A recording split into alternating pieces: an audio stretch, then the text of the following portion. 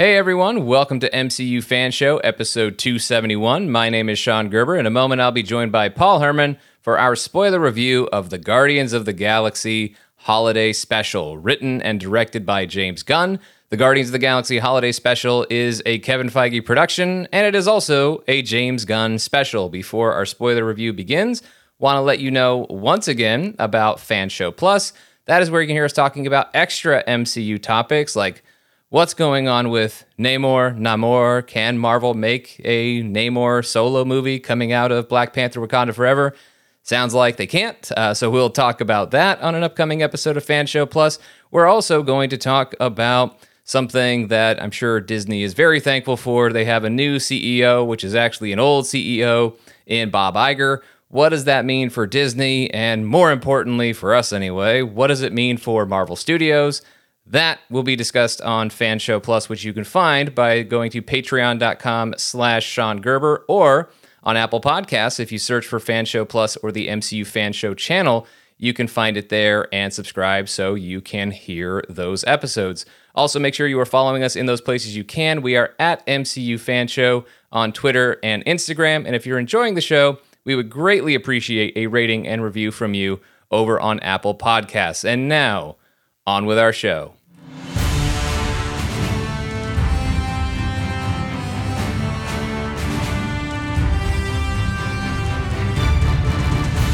How you doing, Paul Herman?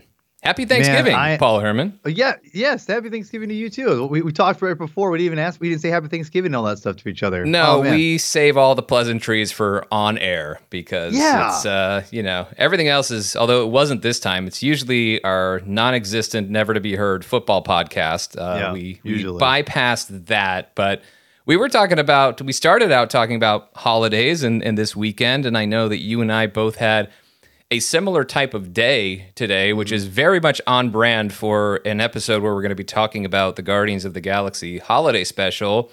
It was Christmas decorating day in the Gerber household, also in the Herman household. So how did that go? That was great, man. It was all day. We basically got a huge breakfast, then went out and got extra ornament decoration stuff that we needed. Went home, took a nap. I read From Hell, which is a good, combination of Christmas, by the way. If you know that graphic novel, you go, wow. And then did that, and then went back to Target, got more stuff. Came back, watched Muppet Christmas Carol, made gingerbread cookie houses, I should say, and my house was completely non-existent. I could not do it. I'm terrible at that stuff. And then decorated the tree and. It was crazy, man. It's basically sat down and talked to you. It's been my whole day. It's literally been my whole day. So it's been running around like crazy. Yeah, my day was somewhat similar. It was big on Christmas decorating, and really for me, it's all about the Christmas tree. And so that's where I already had an MCU holiday tradition that started 9 years ago, though this is the 10th year that I actually get to do it. So in my house, every year as we decorate the Christmas tree, we watch the lone Christmas movie in the MCU, although now there are other Christmas type things as we'll talk about, but Iron Man 3, the underrated MCU classic that is Iron Man 3, and I don't say that with an ounce of irony. I love that movie, and I have defended it vehemently over the years, but it's always fun to watch that movie because the same thing sort of starts to happen where we decorate the tree and then you find yourself just not getting a whole lot done as you're watching the movie, especially when you get to the attack on Tony's Malibu mansion, when you get to the barrel of monkeys scene, and obviously the Trevor Slattery reveal is something that is appointment viewing I have to get to while I panic, but then I handled it with the beer opening for Trevor. That's always amazing. And then not to recap the entire movie, but hey, that action finale with all of the Iron Man suits, that is still fantastic and one of my all-time favorite action sequences in the MCU. So that's a big part of it. And Christmas tree decorating has, there's a lot of Marvel that's involved. I have a rapidly increasing number of Marvel ornaments. I mean, I already had a lot and got even more this year, and I'll be doing a little tree tour on Instagram because why not be basic? It can be fun. So I will show some of what I've got going on on the tree. Just follow at MCU Fan Show on Instagram if that's something you even care about, which you probably don't. But I am very happy to have the MCU at least having more content to be part of my holiday traditions for the MCU, like Iron Man 3 for decorating the tree. I will definitely, between now and Christmas, be rewatching every episode of the Hawkeye Disney Plus series. And something else that I'll be watching quite a bit over and over again is the Guardians of the Galaxy holiday special, because, Paul, I loved this holiday special. Obviously, like many of us, I am a big fan of what James Gunn has done with the Guardians of the Galaxy in the MCU, both Volume 1 and Volume 2. I'm a huge fan of that film. Paul, not so much, but I'm a big fan of both installments of the Guardians of the Galaxy, and a huge part of what made Guardians of the Galaxy Volume 2 so much fun for me and so moving and exciting for me was Pom Klementieff as Mantis, and of course she, along with Drax, as played by Dave Bautista, were the featured players in this Guardians of the Galaxy holiday special, and they were just outstanding, both of them, but especially Pom. They were just fantastic in this and carried this, but it wasn't all them. Everybody really brought something to this, whether it was Chris Pratt, Sean Gunn, Kevin Bacon. Everybody really brought it in this holiday special, including, of course, writer and director James Gunn. I was just so full of joy watching this holiday special. Paul, as you and I were talking about moments ago before we hit record, we've had 2 Marvel Studios special presentations now, just in the span of a handful of weeks, or a little more than that, with Werewolf by Night and now the Guardians of the Galaxy holiday special. We loved Werewolf by Night. I loved this Guardians of the Galaxy holiday special just as much, perhaps in different ways for many different reasons, but both of them did almost a perfect, near perfect, practically perfect job of doing exactly what I hoped they would do in very unexpected and fun ways. And so just as I came out of Werewolf by Night with having had a spooky good time, that holiday joy is what I was filled with watching the Guardians of the Galaxy holiday special. This one was just great. Yeah, the special presentations, I think, they have been on the money, super good. And I want more of them. I feel they're so much more cohesive, and maybe because they're shorter and they it's cram more. It's definitely because they're shorter. Big part of it. But I think that really, to me, it just lends it a little bit better. Not in all cases, but just for me personally, as a preference, I prefer this to having like long episodes for certain things. I just think obviously for these things, they're perfect. I think Werewolf by Night could be like a mini series where it could be like maybe 3-4 episodes. You could extend it out a little bit, but I also like the idea of just having a really short and wham bam, story, and then going from there. And I think this is no different. Like Sean said, I'm not a huge fan of Volume 2. I've tried really hard to like that movie. I just have a lot of issues with it, and I'm not going to get into those here. But I love James Gunn. I've been a big fan of James Gunn's work outside of the MCU, outside of DCU. And this is also saying that I think the Suicide Squad is a fantastic, phenomenal film. I love that movie to death. And there's amazing. A lot of love for that movie in this holiday special too. Yes. We'll get into that here. I know exactly what you're talking about. A number of things, probably things I don't even recognize. But the other thing I would say is that this to me felt like James Gunn coming back, and not to his roots necessarily, but it just felt more in line with the humor that I liked as from the first film that he did with the Guardians of the Galaxy. It just felt more in line with that aesthetic, less than I think the Volume 2 did. And I'm not sure why. I could just be my preference maybe. But Mantis, I felt, and Drax had such a great chemistry together that we kind of obviously was in Volume 2, but they really kind of escalated a little bit more, I thought, in bits and pieces in Infinity War. And then now with here, we've got them totally teaming up, and they were fantastic to see.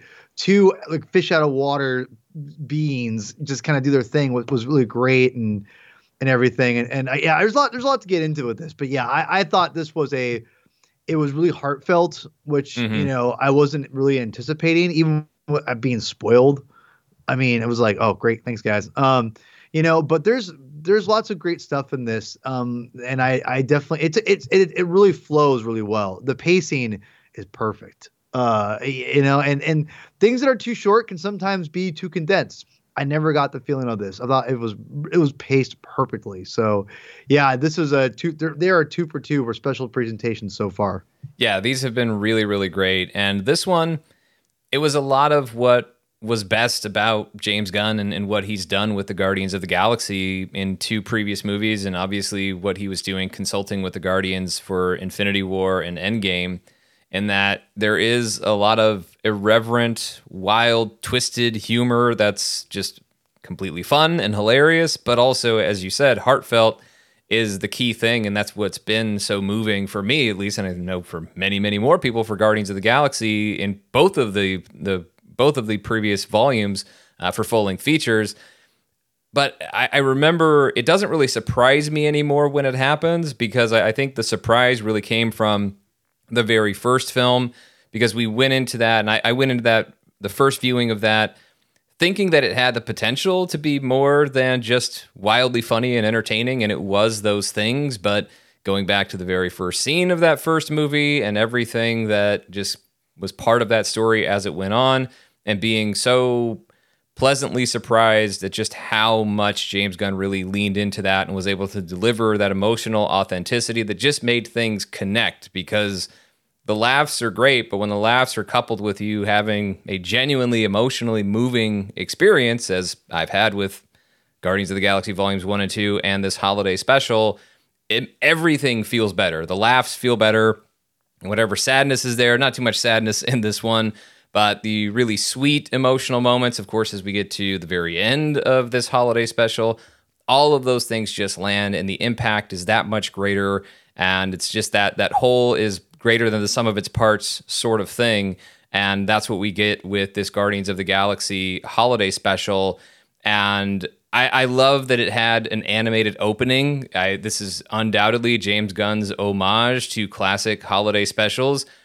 Sure, probably Star Wars holiday special, but I think it goes beyond that, just in the tone of what they were doing here with Peter trying to teach Kraglin and Yondu about Christmas.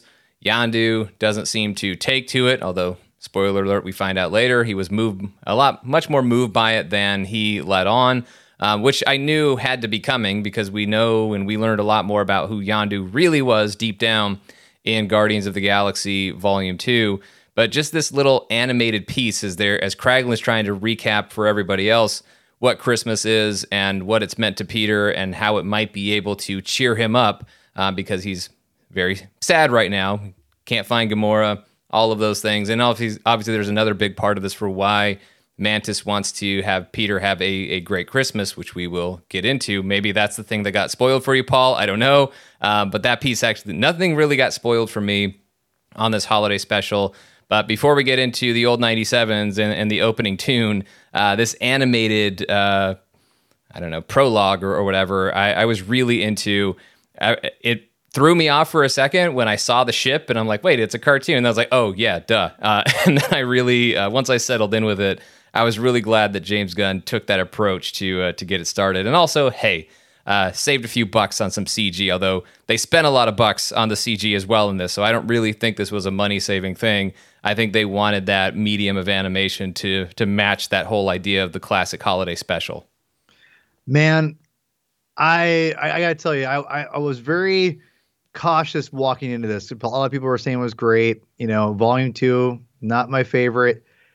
And it won me over immediately with this opening. And just like you, Sean, as me and Chris were watching this last night, and the ship's coming in, I go, wait, that looks like animation. What the? And then I went,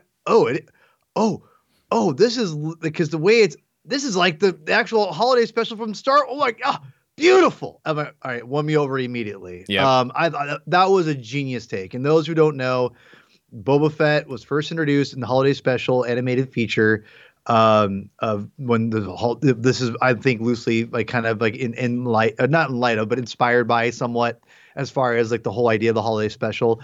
And I thought that was a nice touch, to be honest, because it felt, I mean, that the animation back in the day was rough.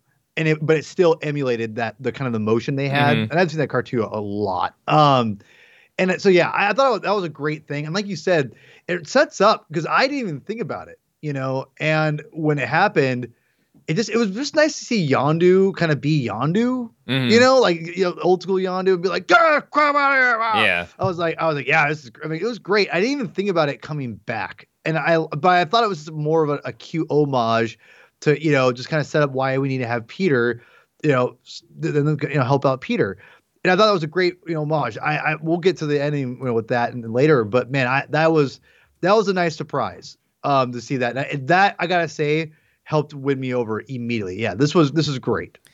Yeah, I think anytime you can give that classic feel, and I think that's what sometimes that can backfire because the audience is very aware, oh, that's what you're doing, boo. But when you do it in a way that actually does come across as genuine and a bit of that homage and tribute, yeah, James Gunn just knows how to how to find that balance, and this was certainly no different with how they went through it. So the idea is got to cheer up Peter Quill, but it's not just Mantis or Drax or Kraglin that are getting into the Christmas spirit. We do get a big status quo update, a couple big ones in this. But before we get into Mantis and Peter Quill, the Guardians of the Galaxy have now bought Nowhere from the Collector. So that's an interesting development. It'll be interesting to see how they expand on that in Guardians of the Galaxy Volume 3.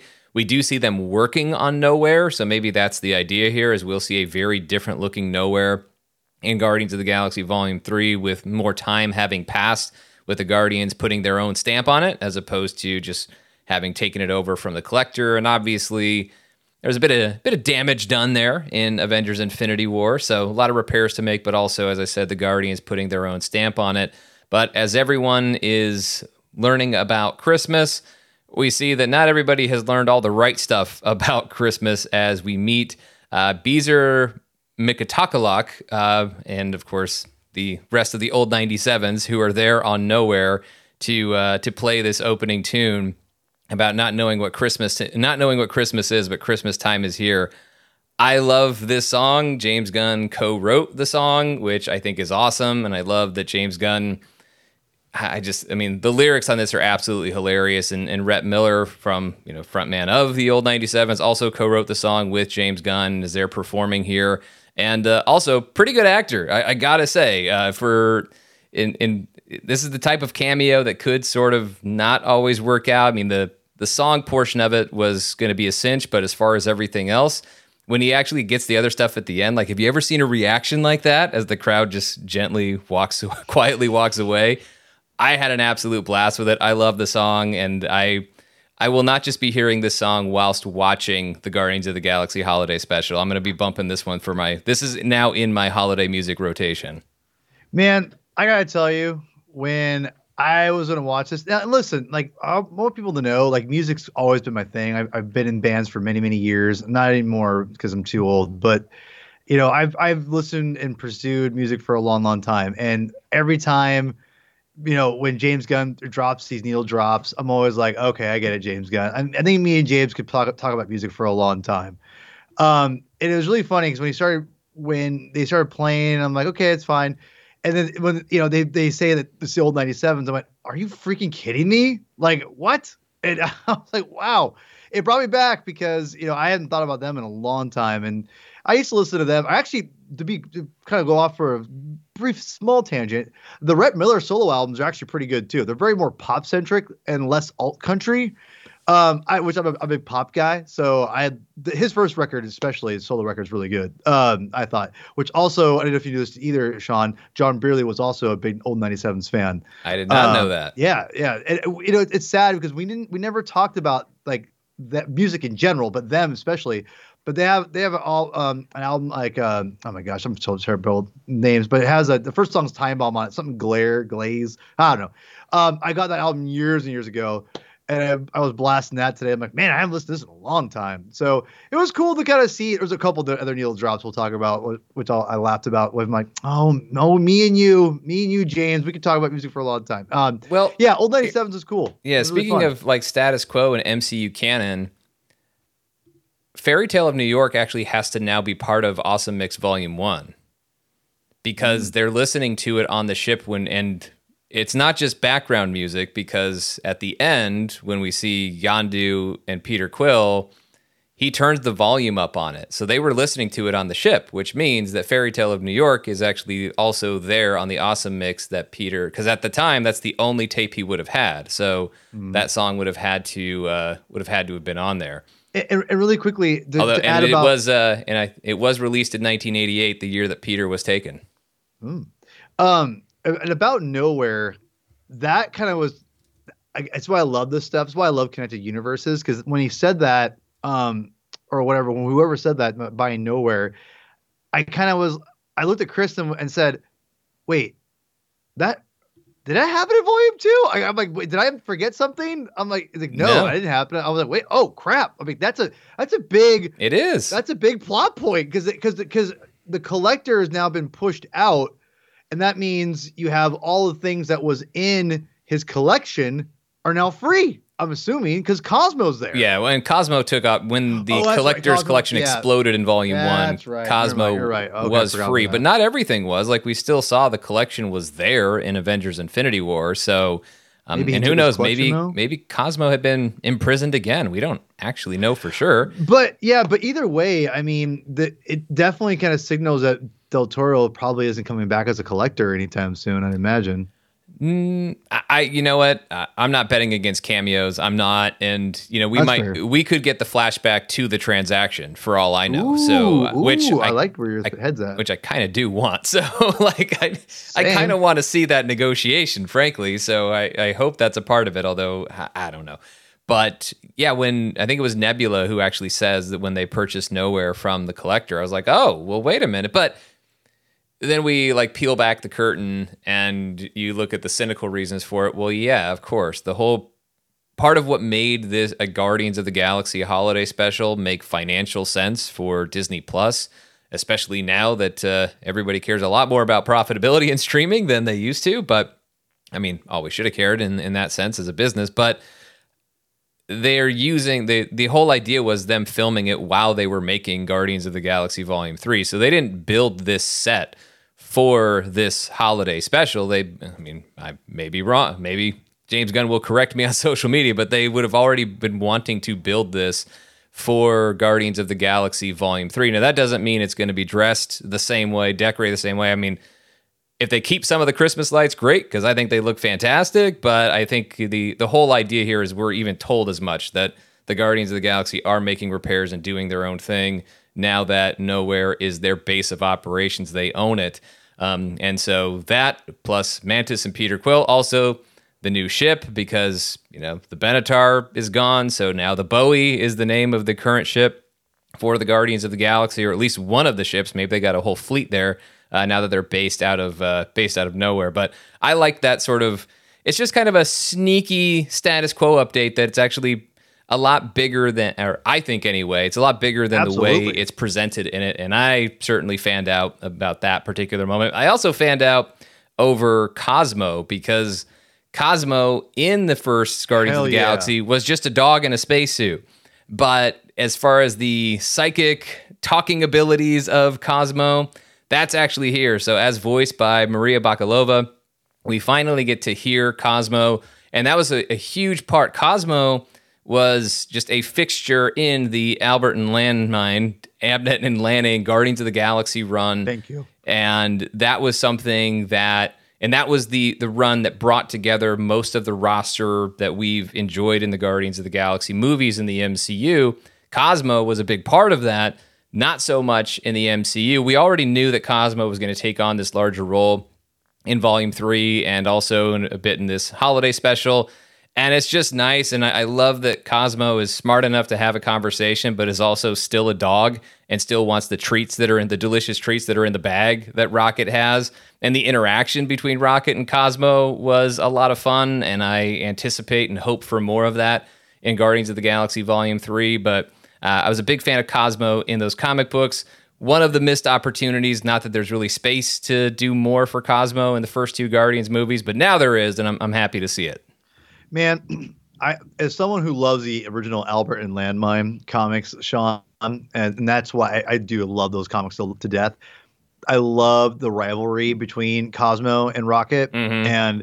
and it was cool because I'm pretty sure if you listen back to our original back in the day review of that, I think I even mentioned when there's that small cameo of Rocket walking by Cosmo and they're Yep. growling at each other, and that was like an homage to that because that's exactly. They just have this like not hatred, but this again a rivalry Yeah. that they hint at in that there. They've definitely dulled the edge on that relationship by now, but Sure. I think the reason for that is simply because Rocket is in a much different place emotionally Yeah. than he was because Yeah. of course what he went through in Guardians of the Galaxy Volume 2. You go through his whole emotional arc in that movie, which is part of what makes it so good.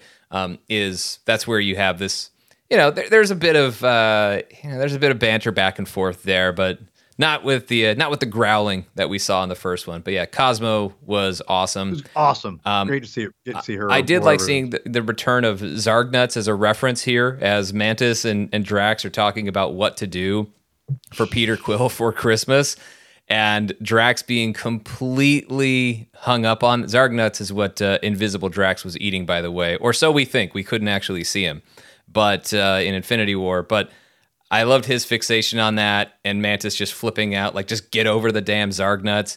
And also we get the other big status quo revelation here, which didn't totally shock me because it was already something I kind of suspected from Guardians of the Galaxy Volume 2. Not to say, I don't have some big receipt to say this is what I definitely thought was the case, but Mantis reveals that part of the reason why she knows Peter is sad about Gamora, but also she's concerned about delivering a piece of news to Peter Quill that she is his sister, that Ego was also her biological father, which makes them half siblings or just siblings.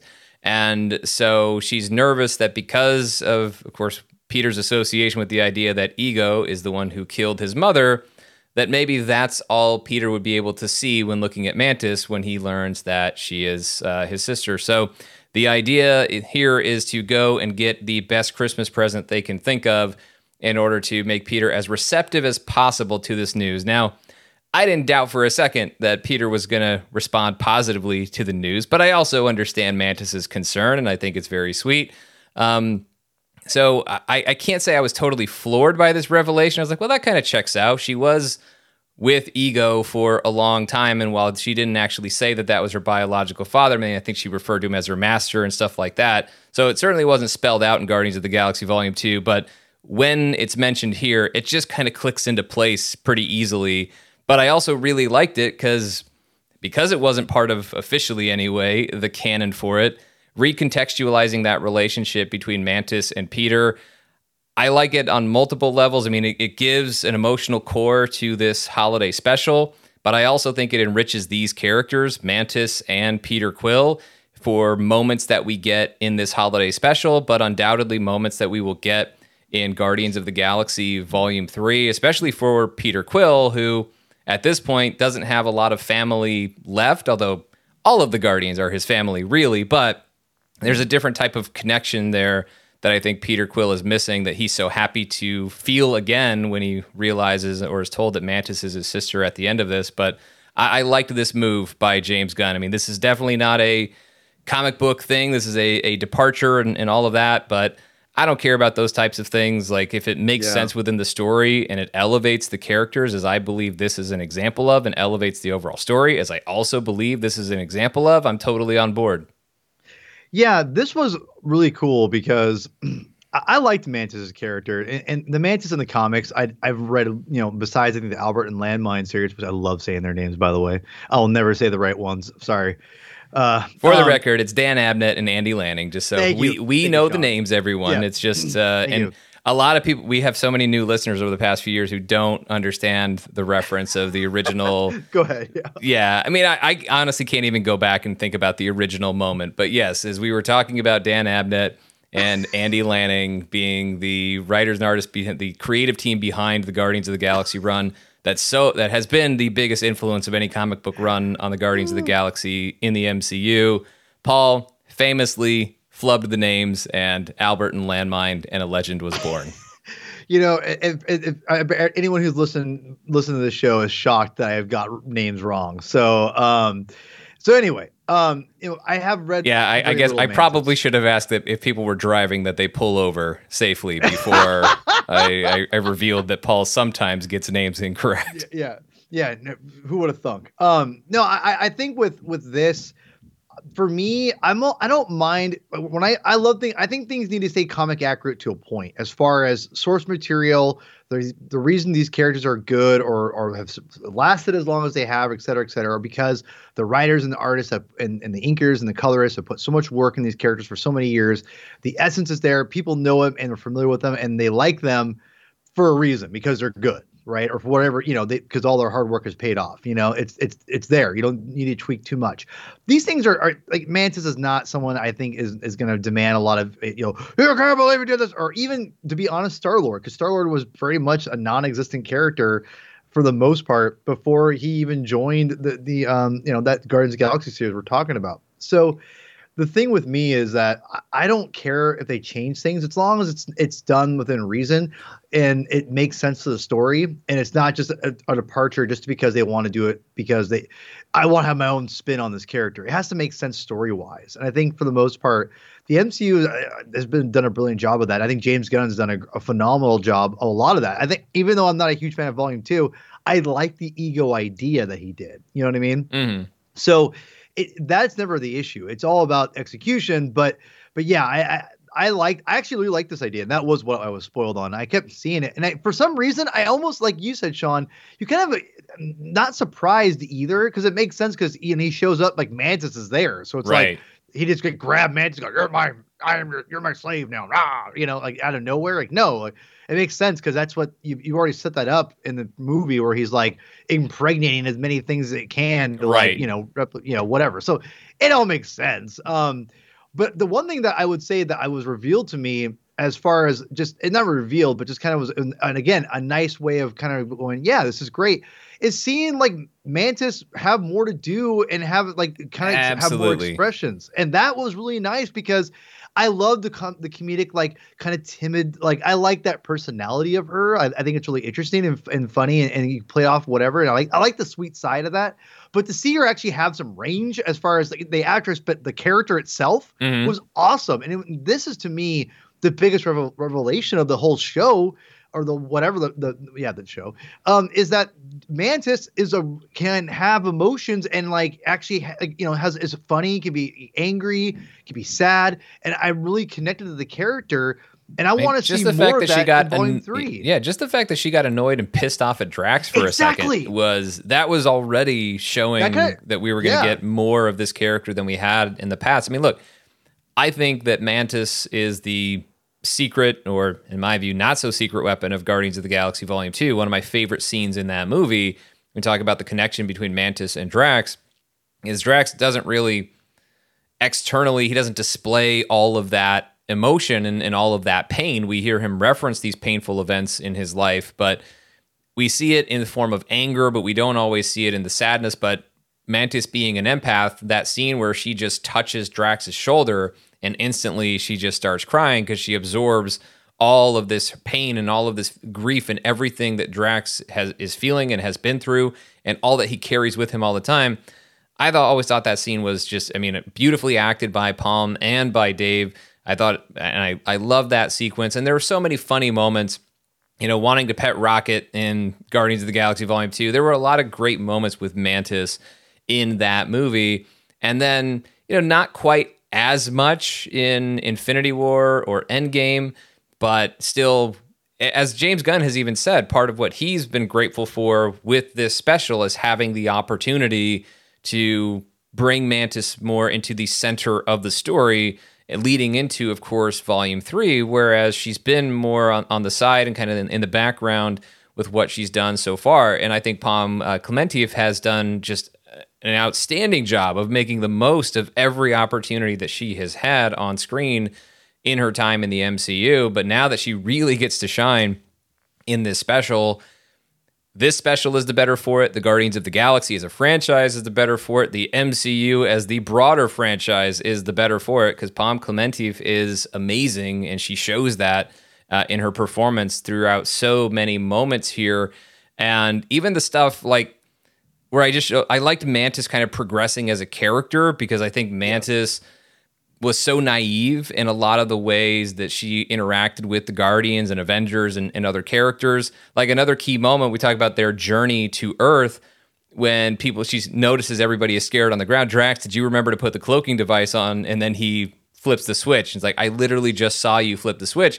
That's already not something that Mantis calls Drax out for in Volume 2 or Infinity War or Endgame. Like, she is changing, she's evolving, and I think that's this story, giving more focus to the character, but that's also, I think, the character growing within her own relationship with the Guardians of the Galaxy. And so we see that progress, and we get to track it and then ultimately enjoy it, because it just makes for a much more interesting story and an even more engaging version of this character with Mantis. And so now they are trying to find Kevin Bacon. Is he the ruler of Earth, or just most people, or whatever it is? Who knows? Got to go find him. They make their way down. They land above the Hollywood sign. They make their way down to Hollywood Boulevard. And it's always just fun to see the TCL Chinese Theater in the MCU. Last seen in the first ever, I don't know if it was last scene, but first scene in the MCU in the first ever, maybe it wasn't the first time, but the first time it was genuinely featured was that other MCU Christmas story, Iron Man 3, as I watched earlier today. So I got to watch the Chinese Theater multiple times today. And I don't know, it's just so fun to see them posing for pictures there, and the whole bit of like using what really happens there, of people suiting up in costumes. Mantis thinks it's really Steve, so that whole naive, gullible side of Mantis, it's still there. It's not all that's there anymore, but it's still there when she chases down Steve. Then they start posing for pictures. There's a GoBot, or basically a Transformer, that Drax has to beat up because he lost like a cousin or brother or somebody to one of those GoBots. God. That was amazing. Posing for pictures with Captain Marvel, posing for pictures with fans, and then getting tips, and they're making some money. All of that was just a blast. And I wasn't sure what they were going to do with that. When I saw in the trailer Drax and Mantis walking down Hollywood Boulevard, it did not, I obviously knew they were going to be there, but it didn't fully prepare me for just how much fun that would be. And especially that bit of just allowing the art to imitate life of the MCU heroes, that if you were to go take a trip outside the Chinese Theater, Madame Tussauds as well on Hollywood Boulevard, yeah, you're going to see some of those cosplayers. Man, this was like whatever. That GoBot thing, Chris will tell you, I lost it. I mean, yeah, Drax I lost it. Just pounding that dude's head in the background. Well, no, because first of all, like, I see a GoBot, he's like, I'm gonna kill him. It's just a GoBot killed his cousin. You're establishing that GoBots exist in the MCU. That's true. All, which is incredible. I mean, I'm like, are you effing kidding me? Like, and then when he's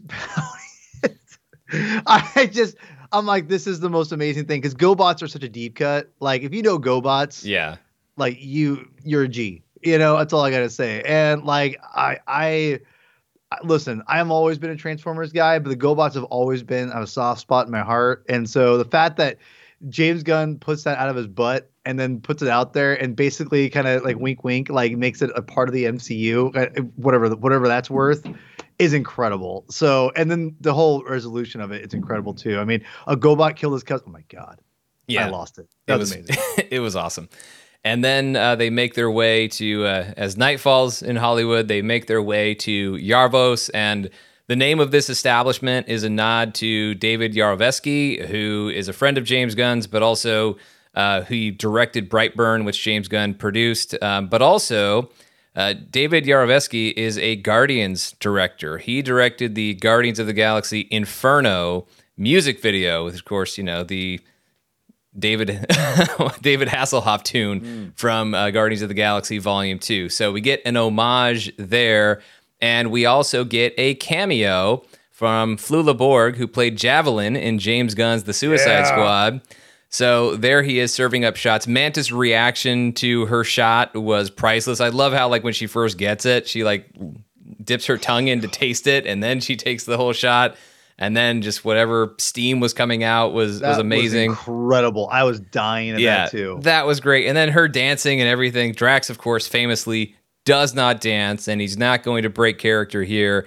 All of that, this whole spot at Yarvos, I was just like, this needs to be a thing. In the same way that Avenger Con needs to be a thing, just please do a pop-up Yarvos holiday, Christmas party, whatever in Hollywood, please make that a thing, because that just seems like so much fun. And if Flula Borg can bartend, even better. But I loved the inclusion of that because Palm actually has a cameo, of course, in the Suicide Squad. So the fact that Palm gets a cameo there, and then Flula returns the favor as a cameo from the Suicide Squad in something from Guardians, I thought was just so much fun. And this whole sequence was great. I mean, this whole special was great, but this scene in particular.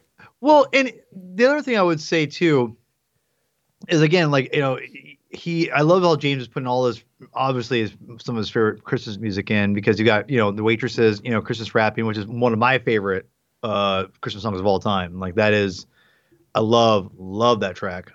So yeah, that's an all-timer. To me, that's like one of the top 5 Christmas songs of all time. And so when that came out, I'm like, okay, all right, yep, we're good. And yeah, that whole scene was great. It felt Batista, for some reason, the way Drax was written, because Volume 2 of Drax seemed way over the top to me. And it's been a while since seeing it. Yeah, I didn't like that. That was hard for me to get used to.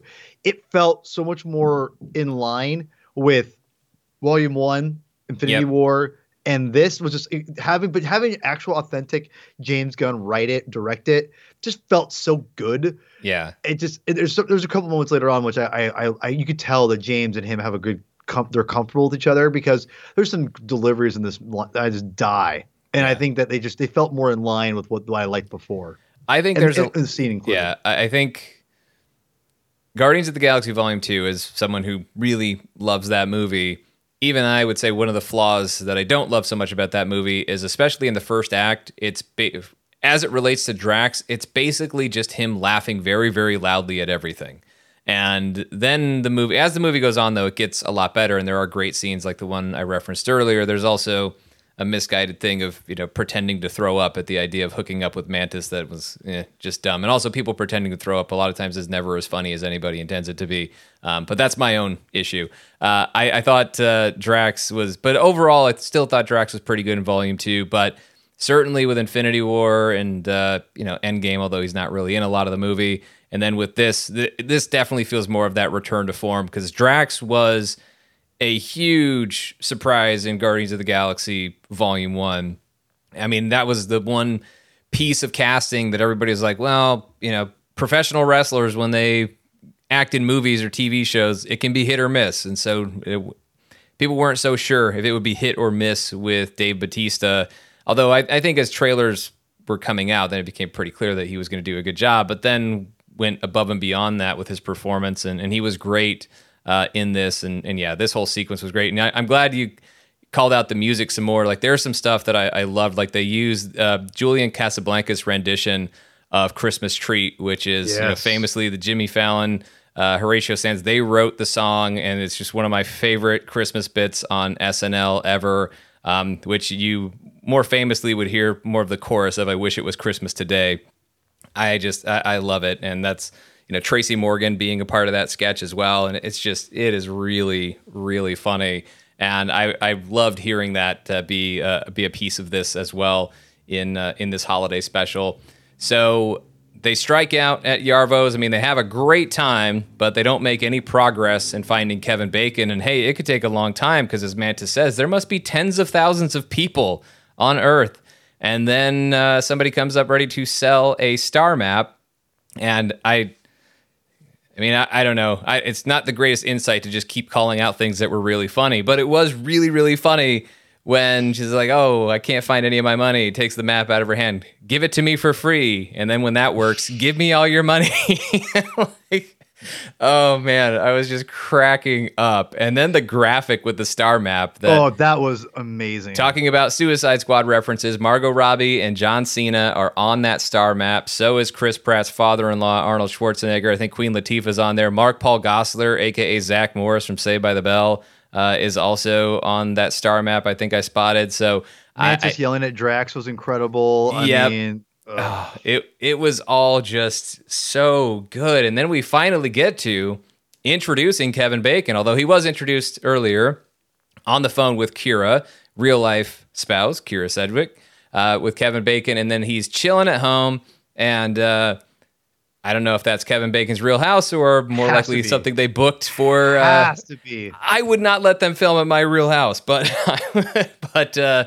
regardless, I like the Christmas vibes at the Bacon household, even if it's just this fictional one. And he's just chilling, like happy as can be on the couch, watching Christmas movies, having the time of his life.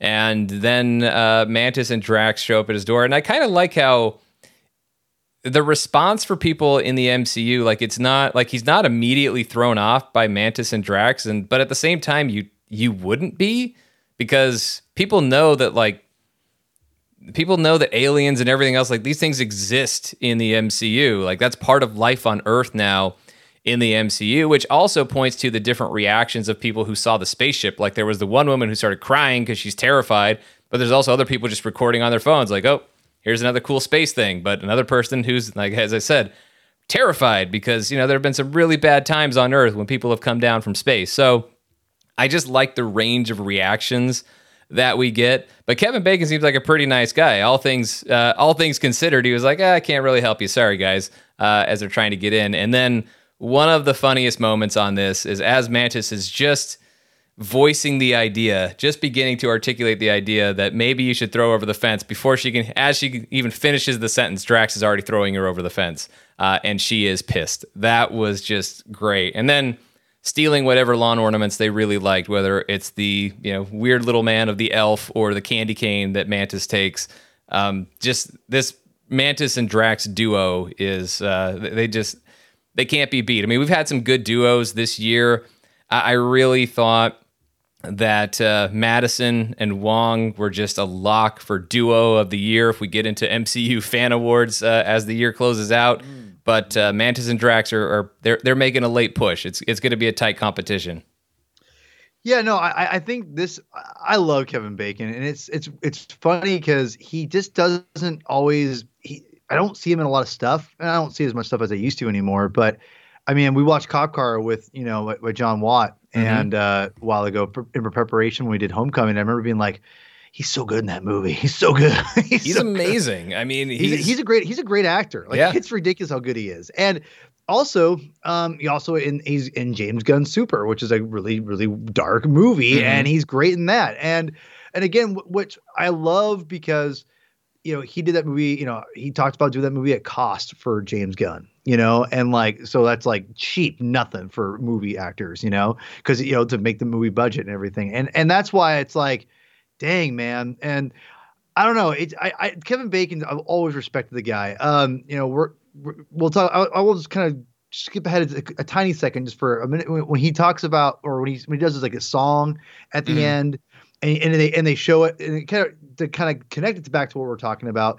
He has they set up the guitar there to kind of establish like, oh, he plays guitar, which again, it makes sense. But what I thought was cool was, if you're like me, I'm in my 40 years old, and if you're around my age and you ever watch TV a ton when you're 18, 17, 16 years old, you watch VH1, MTV, whatever. If you're really into music, and Kevin Bacon had I want to say it was with his brother, but I think it was just mainly him. He had a show called The List, which was on VH1, where it was all about music, and they would do like top list of like their favorite rock albums, classic rock albums, like any kind of thing they'd have, and they'd have like a performance from one of the artists they'd have on there, because they'd have all kinds of people on there. They have like actors, musicians, and that was, I think it only lasted one season, but like you could just tell Kevin was just having a blast hosting that. Like he was just in an element, man. And he's in his band with his brother, and he's done music for a while. So music is his thing, which is really cool. And I don't know, like I just thought it was really cool to see him kind of get that music part of him out in this series in general. And I just like him as a person. He just seems like a good dude. I don't know him at all. Maybe he's a total a-hole, but it doesn't appear to me to be like that. And it was cool seeing him in this context. But I do hope we get some kind of future role for Kevin Bacon in the MCU that's not just playing himself. But playing himself was fun too. But I'll be shocked if he's not in Guardians of the Galaxy Volume 3. I will be. Fair. I mean, they're saying introducing Kevin Bacon, like he's there now. He's here. I will be very. I'm not saying like Kevin Bacon is going to be a full blown member of the Guardians of the Galaxy and is going to be battling the High Evolutionary. No, but he's going to be in there somewhere because now he really is part of the journey. And look, I get it. Like, especially Peter Quill's fascination with Kevin Bacon as a cinematic hero. Hey, I grew up watching Footloose too. I get it. So like, I always thought that was a fun reference in Guardians of the Galaxy, and to see them pay it off in just the best possible way to have Kevin Bacon play himself, or the MCU version of himself. I think it was so good. And he was great in this. I loved everything about it. Like his freakouts, like, of course, when Mantis and Drax come to the door, he's still very, very calm. And I'll give him credit because, like, at that point for me, I'm already freaked out. Like, if they jumped over the gate and they're already at the front door, he's just like, hey, not cool, guys. I'm going to call the cops. And then Drax comes crashing through and the chase is on. Like, we're bringing you back as a present. Was great. But my favorite part about this, though, was those leaps from Mantis. Like, we talked about angry Mantis, annoyed Mantis, silly Mantis, drunk Mantis. Well, getting like scary Mantis as she's chasing after Kevin Bacon and making those little jumps. That was just, I absolutely loved it, because I actually liked seeing a side of the character that was genuinely scary and intimidating to someone. I thought was cool, because Mantis doesn't really get to be super involved in the action. Not that she totally is here, but well, in this moment, she was right there chasing down Kevin Bacon. And I thought that part was cool. But then, it escalates when the cops are finally out there and we see what Mantis can do in a fight. Obviously, there's a much more violent version with Drax, although the gunfire just tickles him. But Mantis just putting everybody to sleep, as she is known to do. All of that stuff worked great. So this whole chase sequence of Mantis and Drax tracking down Kevin Bacon, this was just added to the fun of it. And it was, genuinely good action beats, with then also just a lot of hilarity. Dude, Draft getting shot by bullets and laughing and going, "Oh, I'm gonna pee!" Like, I lost it. I lost it. Like, this is the stuff that was missing. I felt in because again, like you said before, Volume 2, he's just yelling a lot. And I love Drax yelling because it's funny. Like, and that's why he did it all the time. But when that's all when that's all he's doing, then it doesn't work. You lose the effectiveness of the yell. But when he's he's like, he's saying softly, "You told me to throw you, I threw you." And then, whatever. And then also you have moments of like him, yelling, going, "Ah!" He's laughing, being tickled by, which again, I'm like giggling as I'm saying it. And he said, "Ah!" Everything goes, "Ah, I want to pee!" Like, I rolled today. We're making gingerbread houses with my family. And I put on Volume 2 in preparation because I'm a good podcaster. And plus it fit. But anyway, that came on, and I'm trying to build my crappy gingerbread house, which I just didn't even work, and I still lost it when I heard that. It's so funny. Oh my god! And then when he throws the cop car over, yep. And he goes, "You're not gonna kill people." He goes, "Well, how do I know the rules if you don't tell me?" Yep. Oh my god! I was like, it's like Sean. This is the stuff that I missed. This is the stuff that James Gunn and Dave Bautista have effing locked down, man. I lost it there too. So good. Yeah. Well, and then Mantis like going and checking on the cops and like giving the star map or whatever. Like, oh yeah, this makes us even. Like, we're all good now. The cops like, okay. I loved it. And then finally they track down Kevin Bacon. It's like, hey, you can get him to come willingly, sort of, by putting him in a trance, as Mantis can do. So they do a little Christmas shopping. Now they're back on the ship on the way, and much to the disgust of Mantis and Drax, they discover that Kevin Bacon is not, in fact, one of Earth's greatest heroes or Earth's mightiest heroes. He simply is someone who's played mighty heroes on screen, and the disdain that they have for actors. This joke really shouldn't work, because anytime they do that sort of meta thing of actors as characters making fun of or displaying their hatred for actors, it doesn't always work because the humor within it is too obvious. So it relies entirely on the delivery, the writing and the delivery. Even more so, I'd say, on the delivery. And Dave Bautista and Pom Klementieff do a fantastic job. Karen Gillan later does a fantastic job with her line later as Nebula talking about actors. But all of that I thought was great. And I like Kevin Bacon. he has a really good line where he's like, normally people saying this stuff would piss me off, but for some reason, because of this trance, he just has to go along with it. But when they also try to get him to talk like a real hero, and he has the accent at first, and then they tell him to drop that, and he comes with, I'm Batman, I'm Bruce Wayne. Who's Bruce Wayne? So getting a Batman reference here in the MCU, all of that stuff was really fun. I mean, we had Superman reference in Eternals, and I don't even know if that was, can't even remember off the top of my head if that was the first one, probably not. But yeah, I thought this piece, again, like I was saying, it's the kind of joke that in a lot of ways just has a very high probability of falling flat, and yet it didn't. This whole thing of Drax and Mantis being so disappointed in him. And even later, like when Peter Quill opens the present of Kevin Bacon, Drax has that great line, which I'll butcher now, just saying like, oh, he doesn't totally like, and we all like him, he doesn't totally suck. Like Drax just lying and keeping up this appearance that this is a great gift, because now they're really worried that they got Peter Quill a crappy gift because they just got him an actor. Well, and I agree, I totally agree. And this is, again, going back to, I think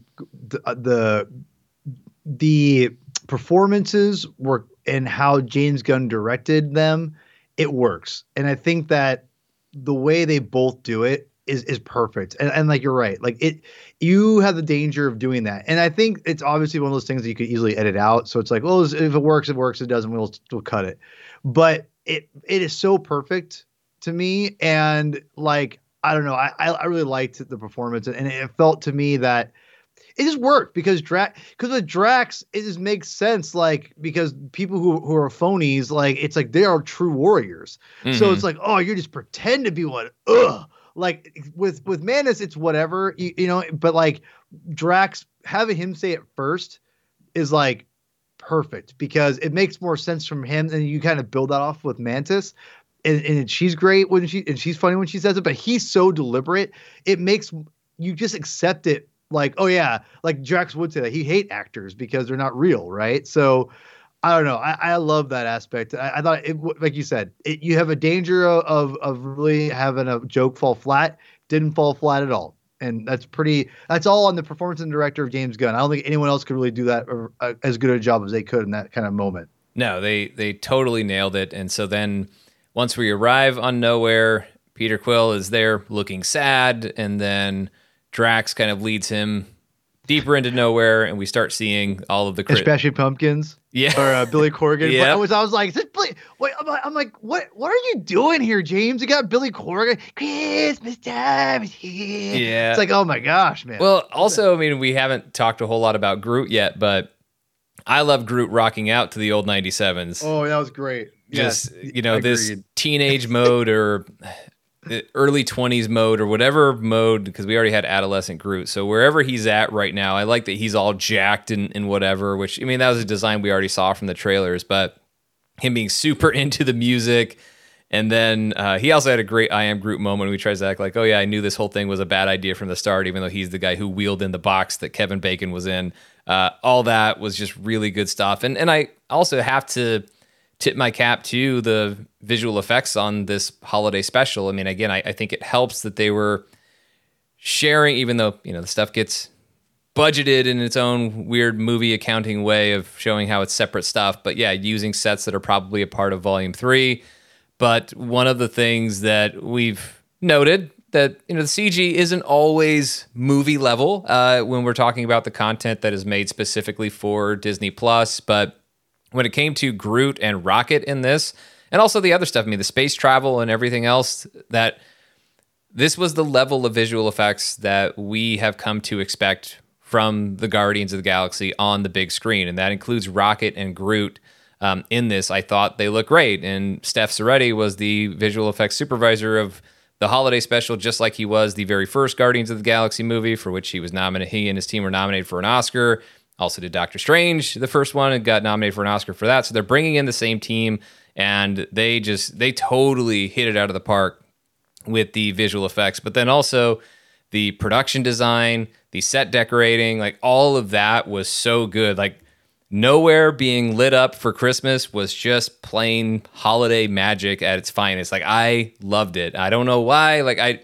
It had me thinking right away, like, okay, they're going to need to do something with Avengers Campus around Mission Breakout to basically build out Nowhere, and they're going to have to do that, and it's going to have to be lit up for Christmas. Like I need to be immersed in holiday Guardians of the Galaxy because it just looked, it really just looked wonderful. There's no other way for me to say it. It was really joyful, and I just wanted to be there. I thought it looked fantastic. Yeah, I love all this. I was really surprised how good it looked with the Christmas lights, and kind of like you said earlier, Sean. Would be kind of rad if they just left it up the whole time. Like it's kind of it's such a special moment for Nowhere. Let's just leave it up. Like that'd be cool if they did something like that. Some of those lights probably get left up. Yeah, sure. If it mimics anything in the real world, it only makes sense. So yeah, that's all, yeah. We're all leaving up Christmas lights. So what does it matter? Yeah, it's just par for the course. Exactly. I love all this. I thought it looked great. The snow was cool. Even hearing Billy Corgan be like Christmas time, which I love Smashing Pumpkins, but it was really weird to hear Billy Corgan in this thing. So yeah, love all this. Yeah. You're hearing Billy Corgan. I'm hearing Eric Cartman with what you're doing right now with Christmas time. But fair enough. Yeah, it looks so good. And then getting back into the story of it all. So yeah, Peter, his present gets wheeled out. The box is moving, and he hears the voice. Someone's running out of air, and it's Kevin Bacon. And rather than being delighted by this gift, Peter Quill is horrified that they went and took an actual human being. They gave him a human being as a gift. And Rocket's line's pretty good here too. And he's like, well, what do you give the guy who's got everything? Give him their own human being. So, I get the logic to an extent for somebody like Rocket, sure. But I thought that part was good. But then also Peter Quill immediately recognizing that, like, okay, why is Kevin Bacon so cool with this? You put him in a trance, take it out, stop it. And then Kevin Bacon, of course, freaks out. And the whole, like, don't run. And he takes off.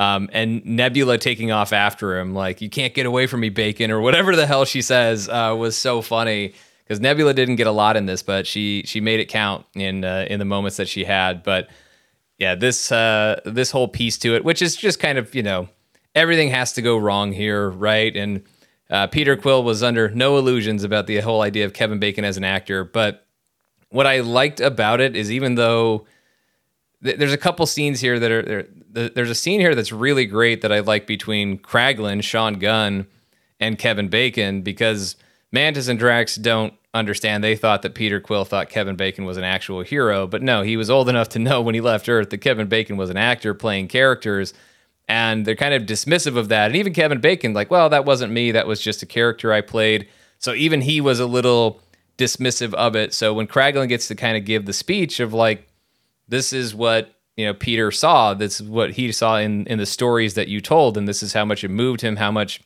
it meant to him, and this is why, playing a character or not, you really were one of his heroes. That I like that stuff. I mean, I know you could just say it's the medium complementing itself on how it can be inspiring and how fictional characters can be heroes to those of us in the audience. But hey, it's worth calling out because it does happen, and it's a lot of fun when it happens. And certainly we devote a lot of our time to it. So I liked that scene, and it worked, right? Because it inspired Kevin Bacon to come back, so we could have some song and dance. No, yeah, I totally think that too, and I did like that. And I'm not a Kraglin person. I like Sean Young. Just not a fan of the Kraglin's direction with after Volume 2. That's a whole different podcast.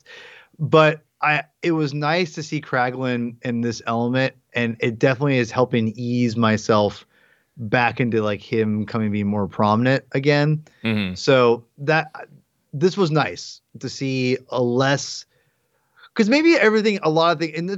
I don't want to get into. We'll wait till we do a different show for this, but I'll just say this. Kraglin seemed more toned down in this as well for me. And it was nice to see a different aspect, because I think the animation at the beginning with him helped to be everything, including him.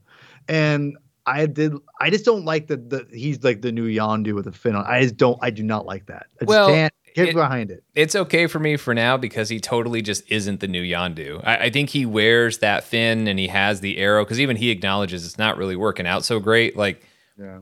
it's there because of his own connection and his own bond with Yondu. Like Yondu was a father to Peter Quill, but also to Kraglin.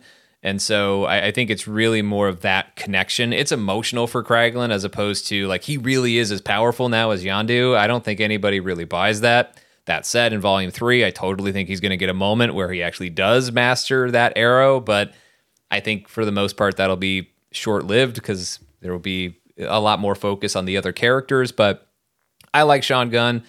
I've enjoyed Kraglin as a character in the first two volumes of Guardians of the Galaxy, as well as this. I think he's been a lot of fun, but also, yeah, tonally very different on this. He really wasn't leaning into the silliness of everything. He was talking about the genuine emotion of how much Peter cares about Christmas and how that impacts him and how that might help Peter Quill at this particular moment in time.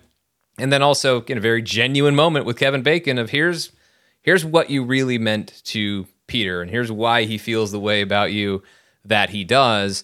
And so that stuff I loved. And obviously for Sean Gunn, I mean, we were talking about MCU history, not just as Kraglin, but he's been the on-set Rocket the entire time. Yes, Bradley Cooper does the voice, and again, does so here, and he is fantastic at that. But Sean Gunn is the guy putting on the bright green leotard, and living as Rocket on set. And so his contributions to the MCU are so incredibly significant, and I like that he gets moments like this as Kraglin to be able to do it in a way that the audience actually gets to see, because they see the end result of his work as Rocket, but a little harder to see the process that goes into it, unless you watch some of the behind the scenes stuff. And if inevitably there will be a Marvel Studios assembled for Guardians of the Galaxy Volume 3, and that we'll devote even more time to what Sean Gunn has been doing as the onset Rocket in the MCU. But as I said, Kevin Bacon is back. So are the old 97s. Here It Is Christmas Time, a song that Kevin Bacon really performed. That's his voice. But it was written by, I think James Gunn might have a writing credit on this one as well, but I know certainly the guys from the old 97s have writing credits on this song. And I like this. It was funny. I had a friend of mine text me saying, oh, I really liked it, but what was with all the singing? And I was like, it's a Christmas special, Mr. Scrooge. Like, how could there not be singing? There has to be singing in a Christmas special. And I like both of the songs in this holiday special. And I'm maybe a little more partial to the first one just because of how much it cracked me up. But I enjoyed this one. And there's a lot of cool stuff that's happening visually. Like Nebula dancing is amazing. The gifts that everybody is, Karen Gillan dancing as Nebula that's unbelievable. She is so good, and that was so hilarious. But the gifts, right? Peter Quill giving Groot a Game Boy, which is probably the main gift that Peter Quill would have hoped for. And then also in Avengers Infinity War, there was a time when Rocket said, how much for the arm? Oh, I'm getting that arm. Well, he didn't have to spend any money on that arm from Bucky because Nebula got it for him. How she acquired it, I don't know, probably with force, but she got that arm from Bucky. So maybe Bucky's going to have a new arm in Thunderbolts. Is that what that's setting up for, another status quo shift? I don't know. He always has a new arm, so it's not that big a deal. But I thought that was really funny for that arm to be. And also that the bond between Nebula and Rocket, I wanted that to be even bigger in Endgame because those were the two characters who were left, who were not blipped in Avengers Infinity War.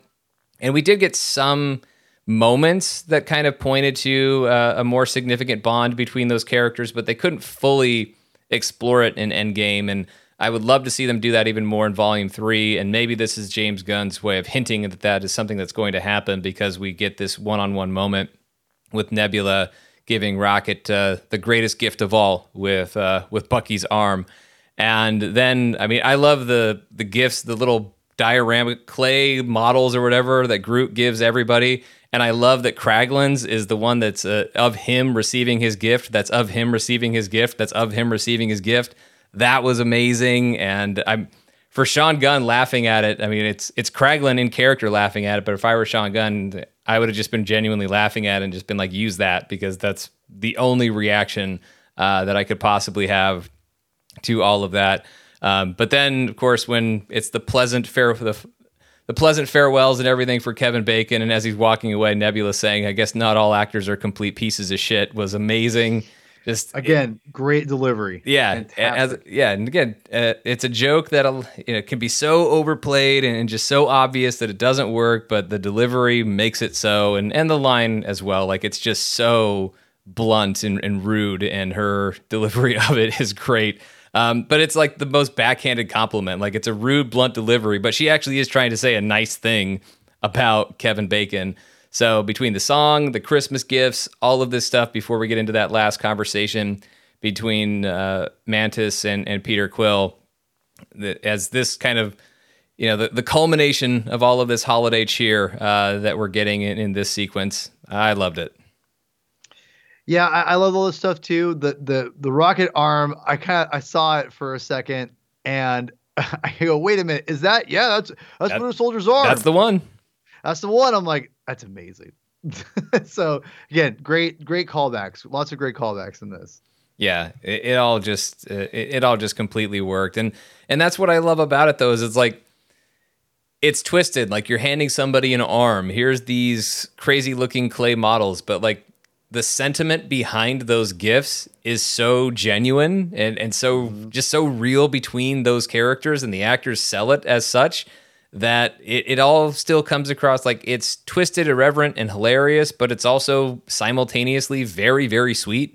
That just elevates the whole thing. And then we get this conversation between Mantis and Peter Quill, and she spells it out for him, and he's able to piece it together that makes you my sister. And she nods, and Peter Quill says, that's the greatest gift of all. And they hug as brother and sister. And that is what leads us to, not quite the end, because as Peter Quill explains to Mantis, that wasn't the whole story with what Kraglin explained earlier. So we see where the troll collection started for Yondu, or maybe that wasn't where it started. I mean, Peter Quill must have known he liked those things, or I don't know. I'm leaning towards that's where it started, because there's nothing else on Yondu's console at the time. His little troll collection, his little trinkets. Maybe Peter Quill really was the one who started that fascination and that collection for Yondu, and why it meant so much to Yondu is because it was a gift that he got from his son, Peter Quill. I'm going to go with that interpretation unless James Gunn says otherwise, because it's just the sweetest and most emotional version of that. And so I love that. But then also Peter's gift are, his blasters that we've seen him use in the MCU. Not quite element guns in the way that we've seen him in the comic books, but except for that one time when, because of the Reality Stone and Thanos, they actually did blow bubbles. But I think that resolution to it, that emotional moment, and the moment of them listening to the music and looking out into space, like Yondu and Peter Quill, that was so sweet and emotional and touching. But then this moment between Mantis and Peter Quill as brother and sister, and the embrace between the two of them as we're in this beautiful lit up holiday cheer nowhere set for our finale, and showing what happened there with on the ship, to the Merry Christmas and Happy Holidays to all as our conclusion to this. It was just wonderful. It really just was holiday joy, and I love it. I'm like ready to go watch it again.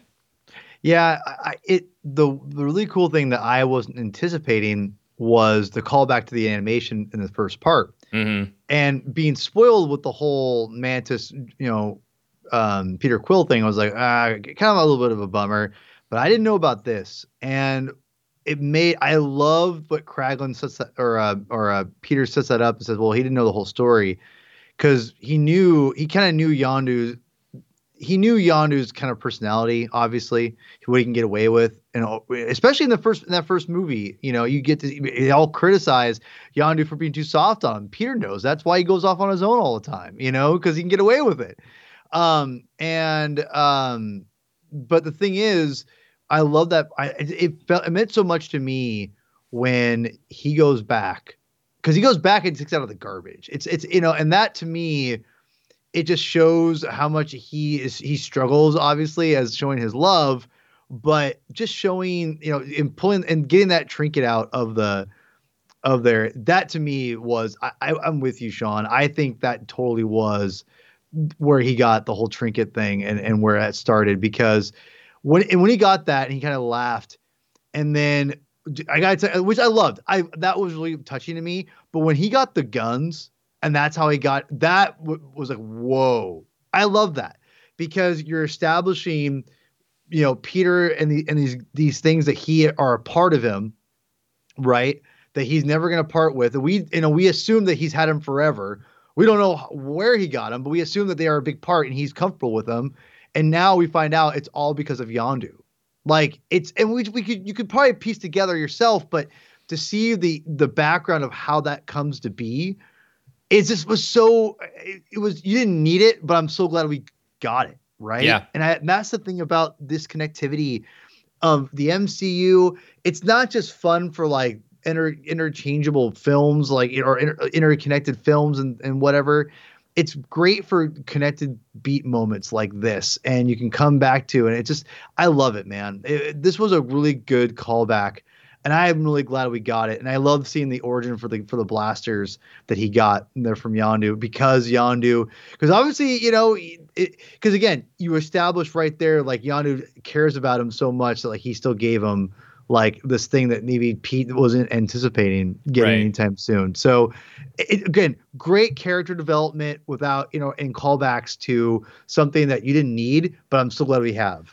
Right. And it's also true to the relationship, because even though it is very sweet, it doesn't go to the point where it undermines what happened in Volume 2, where there still is some strain, because there's a lot that needs to be said between these guys that isn't said.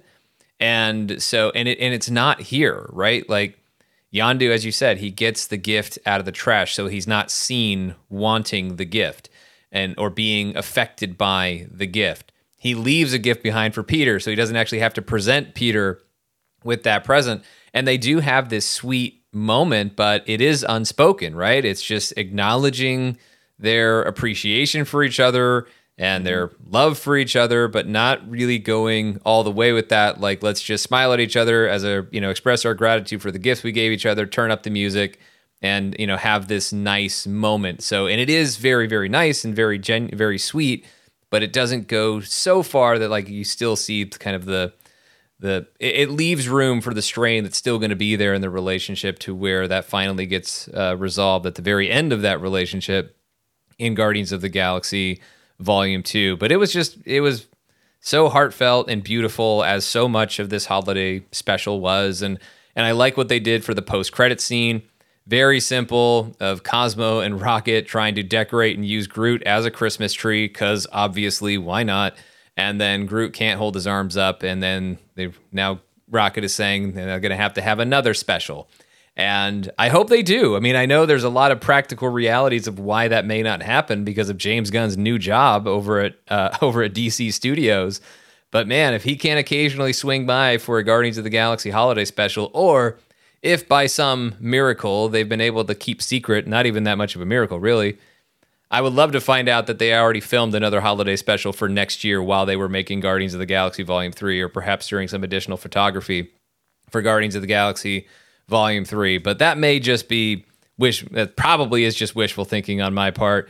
I would love to see another holiday special from the Guardians and James Gunn, but for this one that they gave us here and now, I'll have no problem at all just appreciating this one for as wonderful as it is. And look, we may be getting to the end here, most likely, with James Gunn now. I mean, it's after this, it's Guardians of the Galaxy Volume 3, and then it's harder to see where he's going to have time or space to do things for Marvel Studios, given his new job. And what I like about knowing that in advance is it gives us a time to know that it is limited, and we are nearing the end of an era, at least as it pertains to James Gunn and his version of the Guardians in the MCU.